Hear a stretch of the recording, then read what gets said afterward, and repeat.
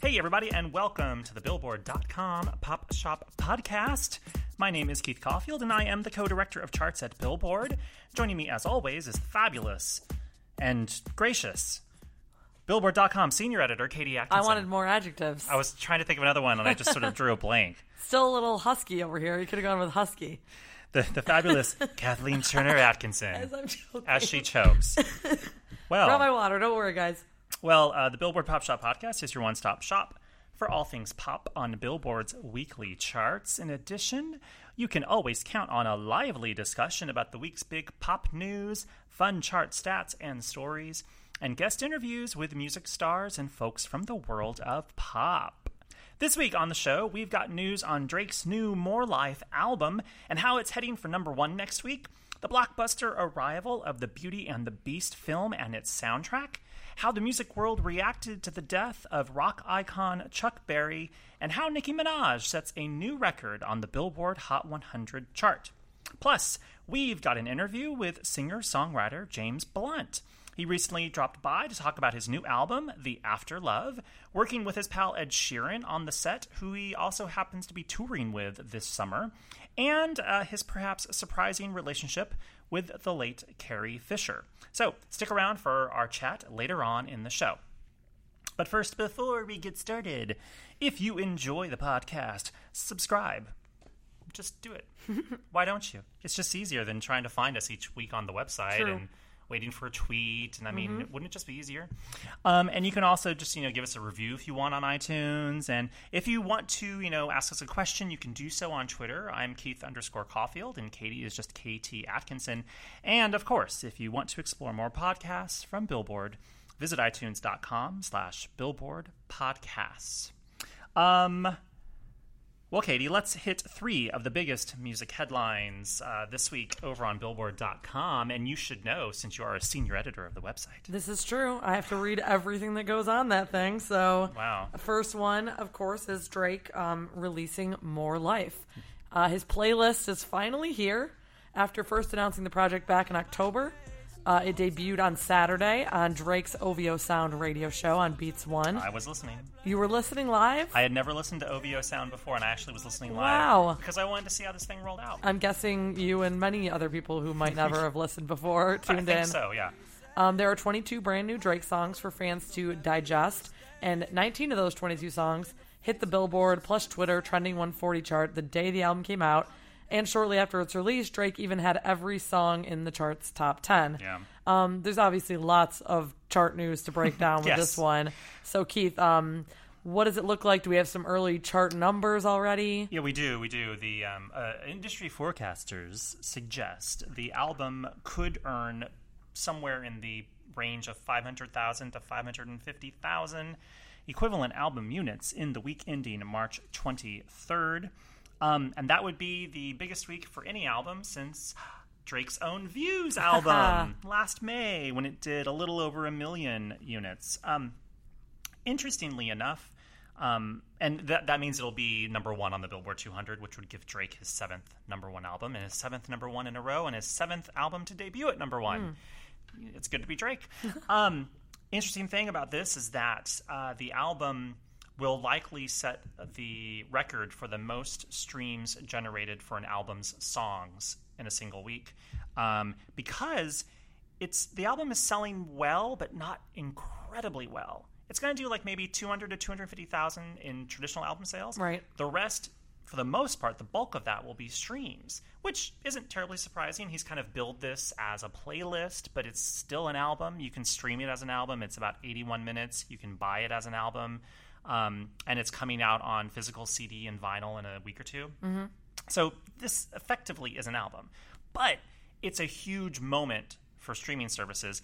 And he already broke a bunch of one-day Apple and Spotify records in terms of the most streams generated for an album's songs. He already broke both of those records. I believe both were on, I want to say, Sunday, the day after the album came out, because the album came out on Saturday. So all these records were set on Sunday. So yeah, it's just a huge week, and that's just preliminary numbers. The numbers could get bigger or get more focused as the days move on. And I know we were wondering, when it was billed a playlist, how many songs might be on it. And obviously it's longish, song-wise for an album, Right. but time-wise, it's pretty much a traditional album length. Because, I mean, you can fit about 80, 81, 82 if you're really pushing it Right. on a CD. And this album is, I think it's 81 minutes. Yeah. And there's 22 tracks, 2 of which are interludes, but they're kind of like songs. They're just like 1.5 minute interludes. But for the rest of it, it's like basically it's music. Except for when Drake is sampling himself in his own AMA's speech from November. Oh, really? Yeah, I missed that one. Throughout the it's different songs, I think, throughout the playlist. He's telling people to like keep his name out their mouth in his AMA speech. Oh, that was the AMA speech he was sampling. I kept wondering because I heard that a couple times. I'm like, where is this coming from? I really love sampling your own voice. That makes me laugh. Well, you give yourself permission. It's true. Yeah. That's right. He's like, do you clear the strike? I clear it. Yeah. Okay, should we move on to the next headline? Yeah, that was also one of my biggest. That's a preview of Chart Chat. I don't like to step on your chart chat toes, but sometimes we collude. Sometimes they overlap. Yeah. Unfortunately, our next bit of news is very sad. Rock and roll pioneer Chuck Berry died on Saturday at age 90. The singer-songwriter and guitar great was best known for his early rock hits Johnny B. Good, Roll Over Beethoven, Maybelline, No Particular Place to Go, and his one and only Billboard Hot 100 #1, My Ding-a-Ling. I mean, really. I bet you weren't going to guess that. My ding-a-ling. I should have given it a pause there. Let people think. It's just... They're like, wait, didn't she already say Johnny Be Good? Obviously, he had a ton of very memorable songs throughout his career, and remembrances poured in over the weekend, including from Paul McCartney, whose group, the Beatles, obviously were hugely influenced by Chuck Berry and even, covered many of his works when they were first starting out. And McCartney said on Twitter, he was one of rock and roll's greatest poets. He will be missed, but remembered by everyone who ever loved rock and roll. Yeah, I was looking at all of the tweets and the posts that were coming through. I think all of the Rolling Stones that are on Twitter had remembrances. The Rolling Stones' very first single was a cover of Chuck Berry. It's just rock and roll as you know it today was basically formed or was helped formed by Chuck Berry. Any rock band that you love was either influenced by Chuck Berry directly or influenced by a group influenced by Chuck Berry. Yeah. There's just zero question. And even if you don't think that you are incredibly familiar with Chuck Berry, you actually know his music. And even if you've just watched Back to the Future, sure, you're now familiar with Chuck Berry. Yeah, I mean, for an artist whose biggest hits came in the 1950s, I think that people before the today Hot 100 even existed. Yeah, that people today have a lot of familiarity with his songs. And I mean, I mentioned. It's obviously like a super fun, jokey song, but Run Rudolph, if you watch Home Alone, they're running through the airport. That's the song. Like, so everybody knows the Chuck Berry song. Yeah. For sure. By the way, yes. I don't have a forecast yet, but it looks like there's a greatest hits album of his that's doing particularly well on iTunes. I believe it's called The Definitive Chuck Berry. It's like a 30-track collection. It's a fairly large collection. I don't have a forecast yet, but I'm assuming that it's going to probably come back or possibly just debut on the Billboard 200, which would give him his first charting album in a couple years. I think he was on the chart, in 2012. But stay tuned to Billboard.com for news on Chuck Berry's possible chart impact next week. Well, and he happened to be working on new music. That's right. And a new album, and his family plans to move forward with it. I believe June is what they're thinking for a release date, which is what they were thinking before he passed away. And it would be his first new studio album in 40 years. So, yeah. Just 40. Just 4 decades. Wow. And he was still performing. Like, he had a regular gig at, like, the club down the street from where he lived, and he was, like, still actively performing. Wow. So, R.I.P. to Chuck Berry. Much happier news for our final headline. Beauty and the Beast, the live-action Disney movie, hit theaters over the weekend, and it earned the 7th biggest box office opening of all time, and the best ever for a PG-rated film. So, right out the gate, setting records. It earned $170 million in the U.S. and $350 million globally. So apparently the calls to boycott Disney due to the film's quote-unquote gay moment didn't have much of an impact after all. Now, is the 7th the biggest box office opening? Is that for the 170 million or the 350? That's for actually both. It's it's set both U.S. and global records, but the 7th is domestic. That 7th, Also, so the 7th is for the U.S. number. It's for the U.S. number. Also notable to point out, whenever people talk about box office numbers in America, that is usually almost always referring to U.S. and Canada numbers, believe it or not. So maybe I should have said North American. Nope. Because that counts Mexico. Oh, Mexico's part look of at America, that. But we don't have that in our box office numbers. Interesting. Yeah, I know. Most people wouldn't realize that. I feel like you also have some Beauty and the Beast stats for us on the soundtrack. I do. We can actually transition over to my chart chat. Chart chat time. Chart chat. Speaking of all those beastly stats, let's run the Billboard chart numbers and do the chart chat dance. Or perhaps a waltz of some sort. Yes. I'll be Be our guest. You be Belle. So... while Ed Sheeran's Divide album remains at number 1 on the Billboard 200 albums chart this week, the Beauty and the Beast soundtrack debuts at number 3. It's the highest debut of the week, and actually the only album to debut inside the top 10. It earned 57,000 equivalent album units in the week ending March 16th, and 48,000 of those were in traditional album sales. Of course, these figures are according to Nielsen Music. The Beauty and the Beast soundtrack beats out the number 19 peak of the original 1991 animated film soundtrack because of course, the new live-action movie is based on the animated version from 1991. And mind you, the new album's numbers were racked up before the movie came out on March 17th. So we could see the album hold on handsomely in its second week on the charts as it basks in the glow of the movie's blockbuster premiere. But then again, maybe it won't. Who knows? We'll find out. It probably will. It probably will. It seems to be doing well. The second, the number 2 thing on my list is wanting to talk about Drake, but we kind of covered most of Drake already. But stay tuned for more possible record-breaking statistics throughout the week on Next week, we'll really get into Drake. I mean, who knows how many of the tracks from the album could end up on the Hot 100. Drake has a tendency to have the entire album show up. Mm-hmm. And also, a lot of the album is very catchy and kind of poppy. I was surprised Billboard by that. called it yacht rap. Really? Wow. Kind of like, Drake's reached that level of success where he just kind of talks about, being on boats and living the life. When you get to a certain point, it's like, what is there left to complain about? Yeah. When you get to that sort of Jay-Z, Drake status. Yacht rap. Yeah.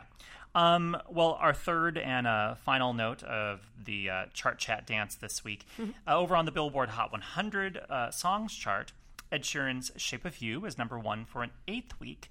But farther down the chart, there's some diva-licious action as Nicki Minaj beats Aretha Franklin for the most Hot 100 hits ever among women.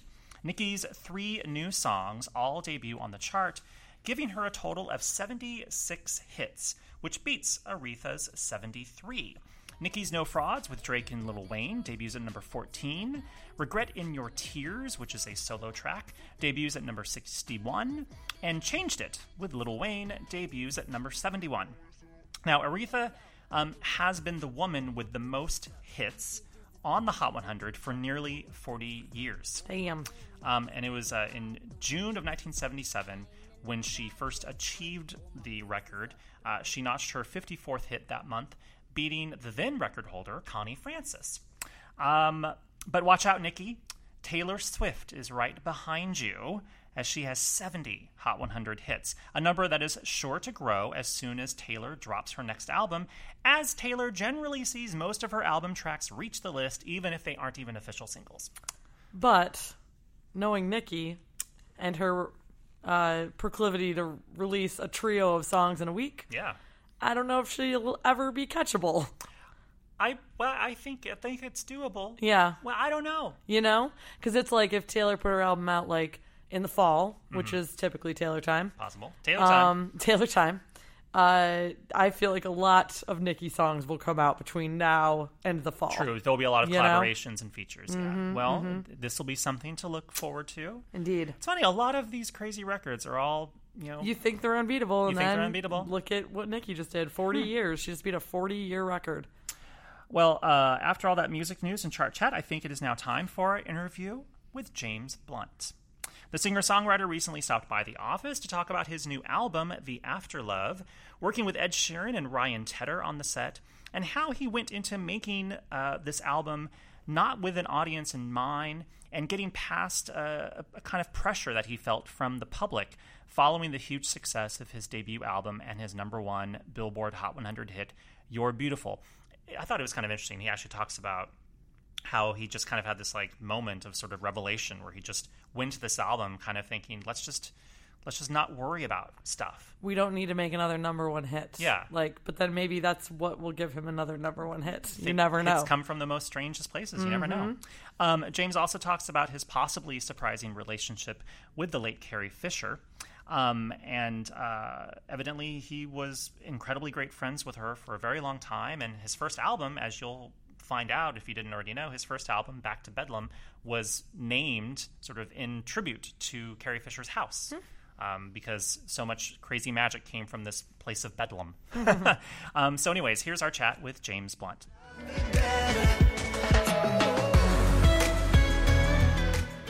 Welcome to the Billboard Pop Shop podcast. James Blunt, how are you, sir?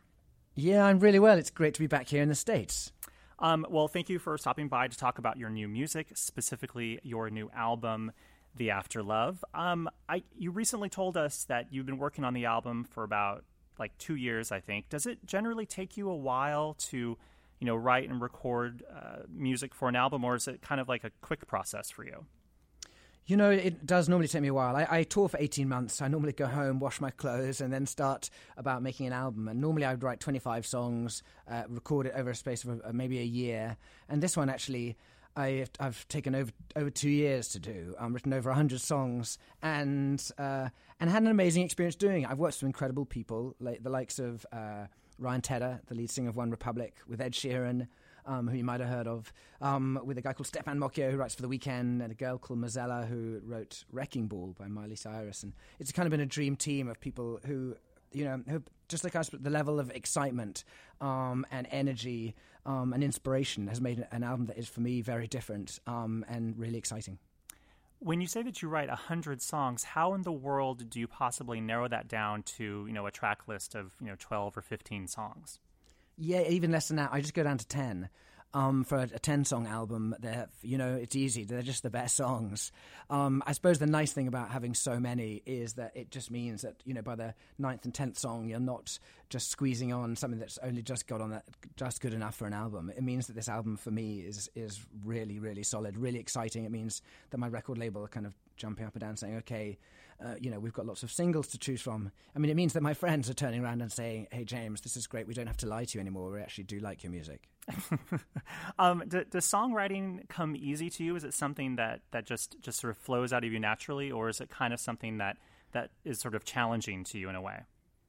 I think like almost most musicians, I would say, it changes depending on the weather and the day and what's been going on. Some days you feel inspired and others you don't. And of the 2-year period, there were days when I didn't, but fortunately there were masses of days where I thought, okay, I've got lots to write about. And yeah, this has been, I've had 4 albums in the past, and it feels like there was kind of a different music career. And this feels like, a whole new thing. I stopped after my last tour. I went to Australia for a while, and I came back and said, I'm back in the music business, and in a way that I haven't been before, in a way that I'm really enjoying it. Well, forgive me, but I mean, what changed so dramatically between the previous albums and this album? Like, aside from taking a vacation, or if that wasn't a vacation, I apologize. What was the big change before this album? Well, I suppose, I was thinking about, what has happened? Why does it feel different? I suppose I got married, had a kid. That might be something.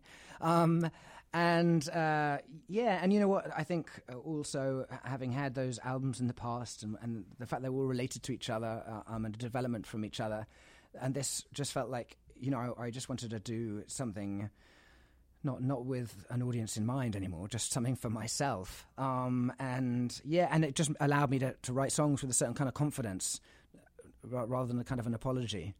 Was that something that sort of lingered in the previous albums where you kind of felt like you had to write, a certain way or a certain kind of music and you kind of had this realization like, look, I can just do this for myself? Was that something that existed for the first couple albums? Yeah, definitely. My first album hit big. In America, my subsequent albums didn't really hit big. And so, yeah, you're always then thinking about I suppose the public reaction and they're always in the room slightly. And so it's been nice to just get over that. Yeah, I just had to get over it. And again, it was working with certain people who've really helped me do that. With Ed Sheeran, who said, come on, I loved your first album because it was open in its lyrics, so let's not mess around and hint at things. Let's say something. And again, with Ryan Tedder, he said, you know what? You're known to be this earnest guy, but I know you to be anything but that. And so instead, we wrote songs with irony and humour, and so that's why my first single says the lines like, saw you standing outside a bar, would have said you're beautiful, but I used that line before. You talk about Ryan and Ed on the album, and you recently also told Billboard that you're a big One Republic groupie. What is it about Ryan Tedder and his music and his songwriting that really resonates with you and made you want to work with him? Well, he and I have written with each other before. We're friends, and I really enjoy meeting up in random places as we do, whether it be at the Corinthia Hotel in London to write this, the first single off the album, Love Me Better, or whether I have jumped on a plane and met him in the middle of nowhere when he's on his tour. And, for me, it's because he wants to do things differently. He wants to have fun with it. Particularly on this album, I really needed that. And so I had two ideas. We'd been knocking these ideas together, but I played them both to my record label. One sounded kind of like related to my other stuff, related to Damien Rice or David Gray and that kind of sound, and one sounded completely different. And they said, do the safe one, do the David Gray, Damien Rice type song. And I went back to Ryan and played them, and he said, hey, let's get on that plane. I was in Venice. Get on that plane, fly to Amsterdam, drive to Rotterdam, meet me here. We'll have 3 hours, but we're going to do that other song because it sounds like Akon. and it sounds fun, and it sounds totally different from what you'd normally do, but it sounds unique. And he was speaking specifically of Love Me Better, the first single? No, it's a different song called Lose My Number. Ah. And it sounds awesome. And so it was he's just made it fun again. And you can really hear that all over this album. It's confident and it's bold and it's exciting. You also collaborated with your friend Ed Sheeran on the album. He co-wrote, I think, at least 2 songs on the album, including one with Ryan, Time of Our Lives. Why did you want to work with Ed on the album? Because I don't think you've worked with Ed previously on previous albums, but feel free to correct me if I'm wrong. I haven't ever written with Ed before until this album, but I've known him for a few years because we share a manager, really, a management firm. Elton John owns the management firm, right? Who look after us. And so that's how we met. We've always got on and we've messed around. And then this time around, he said, come on, let's get together. So we went to Switzerland to go skiing, and I taught him how to ski, and he taught me how to write songs. Oh, well, it's good when you can have like those friendships that are like professional friendships that are actually turned into sort of fruitful working relationships. And you can sort of hear his influence on Time of Our Lives, I think. It sounds a little bit like Ed, but it also sounds distinctly like you. And I think you can hear that throughout the songs that I've heard on the album, especially the songs songs that sound a little bit different, but it's still very you. Yeah, exactly. I think he just said, come on, let's have that openness again. And so it's, it really has been an education writing with him. He's a guy at the top of his game, but his feet firmly on the ground. And so I'm very lucky to have those moments of writing with him. And I have to say, Time of Our Lives was a moment. That's a pretty amazing list of people to be writing with Ed Sheeran and Ryan on the same song. I have to say that song was very much, Ryan came in with this idea, and both of us, Ed and I, nodded and said, okay, this is absolutely stunning. I have to ask, as I'm sure a lot of people do, 11 years ago, you broke through enormously with the #1 Billboard Hot 100 hit, You're Beautiful. Back when things in the industry were very, very different, and now you're coming back with a new album, and so much has changed from how you record to how you promote your music. What do you think for you has been the biggest change for you in your career over the past, 11 years? For myself personally, or the music business, do you mean? I mean, you can answer both, whatever suits your fancy. Well, yeah, the music business has changed a lot since I started up. The CD has died, the download has died, and streaming has taken over. But it's really exciting that way because, I hear a song and I cannot be bothered to go down to a record store personally. I hear it, I Shazam it, and I download it from from my tunes, and I keep it with me, and I really enjoy that. So the advances in the business have been fantastic. The digital world, the fact that I can speak directly to people and tell them my music's coming out, rather than having to use my record label as my voice, which their voice is different from mine, I really enjoy too, because otherwise, well, you know what, I just think I've been portrayed as a very different person by a record label than I am, so it's been really great to have that direct means of communication. It is funny. I think I and a lot of other folks, perhaps were mistaken, at the beginning of your career when we thought that you were sort of a very serious, sort of earnest singer-songwriter, which, obviously you have, that is part of you. But at the same time, you're a joker and you're very funny and you have a pop sensibility too that is really shining, I think, on the new record especially. So I think it's great that you're able to sort of present that to people and in an unfiltered way, Yeah, absolutely. And it's funny because you get portrayed a particular way, marketed in a particular way, and sometimes don't have any control of that. And so it's been really nice, at least on this album as well, to put forward a different side of a character, to have irony and humor in songs, and then the label have been forced to accept that. Last thing, and I was fascinated by this, and I don't mean to bring up something sad, but I read recently about how you were great friends with Carrie Fisher, and that she was the godmother to your child, and how some of your first album was recorded in her house. With that in mind, I was wondering if her passing perhaps influenced the new album in any fashion, if any of the music was inspired by her in any way.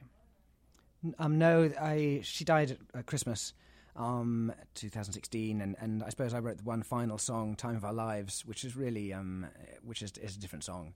So no, none of the songs on this album. But as a person, she's influenced me and my music every step of the way since I met her in 2002. And when she housed me in Los Angeles, and has housed me ever since, it's been my home. And so I do feel marginally homeless now in Los Angeles, as I know a few other people do. But my first album is called Back to Bedlam because her house has been a madhouse of inspiration and creativity. The pill that's on my first album, on the disc itself of Back to Bedlam, is Carrie's pill from her house that you would have read about in the news recently. Yeah. She's a huge influence on me as a person. So not a song about her, but she's in all of them. Well, it's been lovely chatting with you, and everyone make sure to check out James's new album, The Afterlove, and make sure to see him out on the road later on this year. So thank you so much again for taking the time, and have a great rest of the year. It's a great pleasure. See you soon.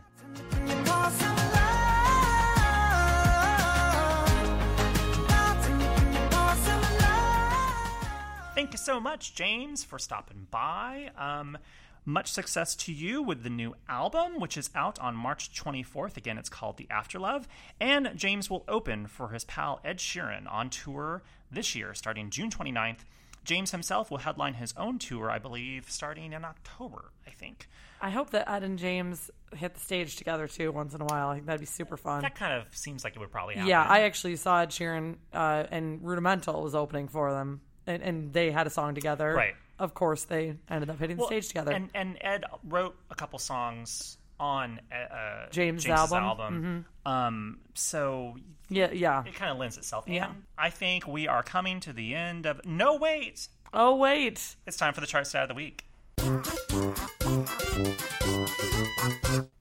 We did not forget. 25 years ago this week, Vanessa Williams got her first, and so far only, #1 hit on the Billboard Hot 100 chart with Save the Best for Last. Love that song so much. You go and save It was like my favorite song when it came out. Wow. As a, 10-year-old. I was going to say, you were quite young. Loved it. The former Miss America became a surprisingly successful recording artist in the late 1980s with hits like The Right Stuff and Dreamin'. But she struck it super big with the inescapable hit Save the Best for Last.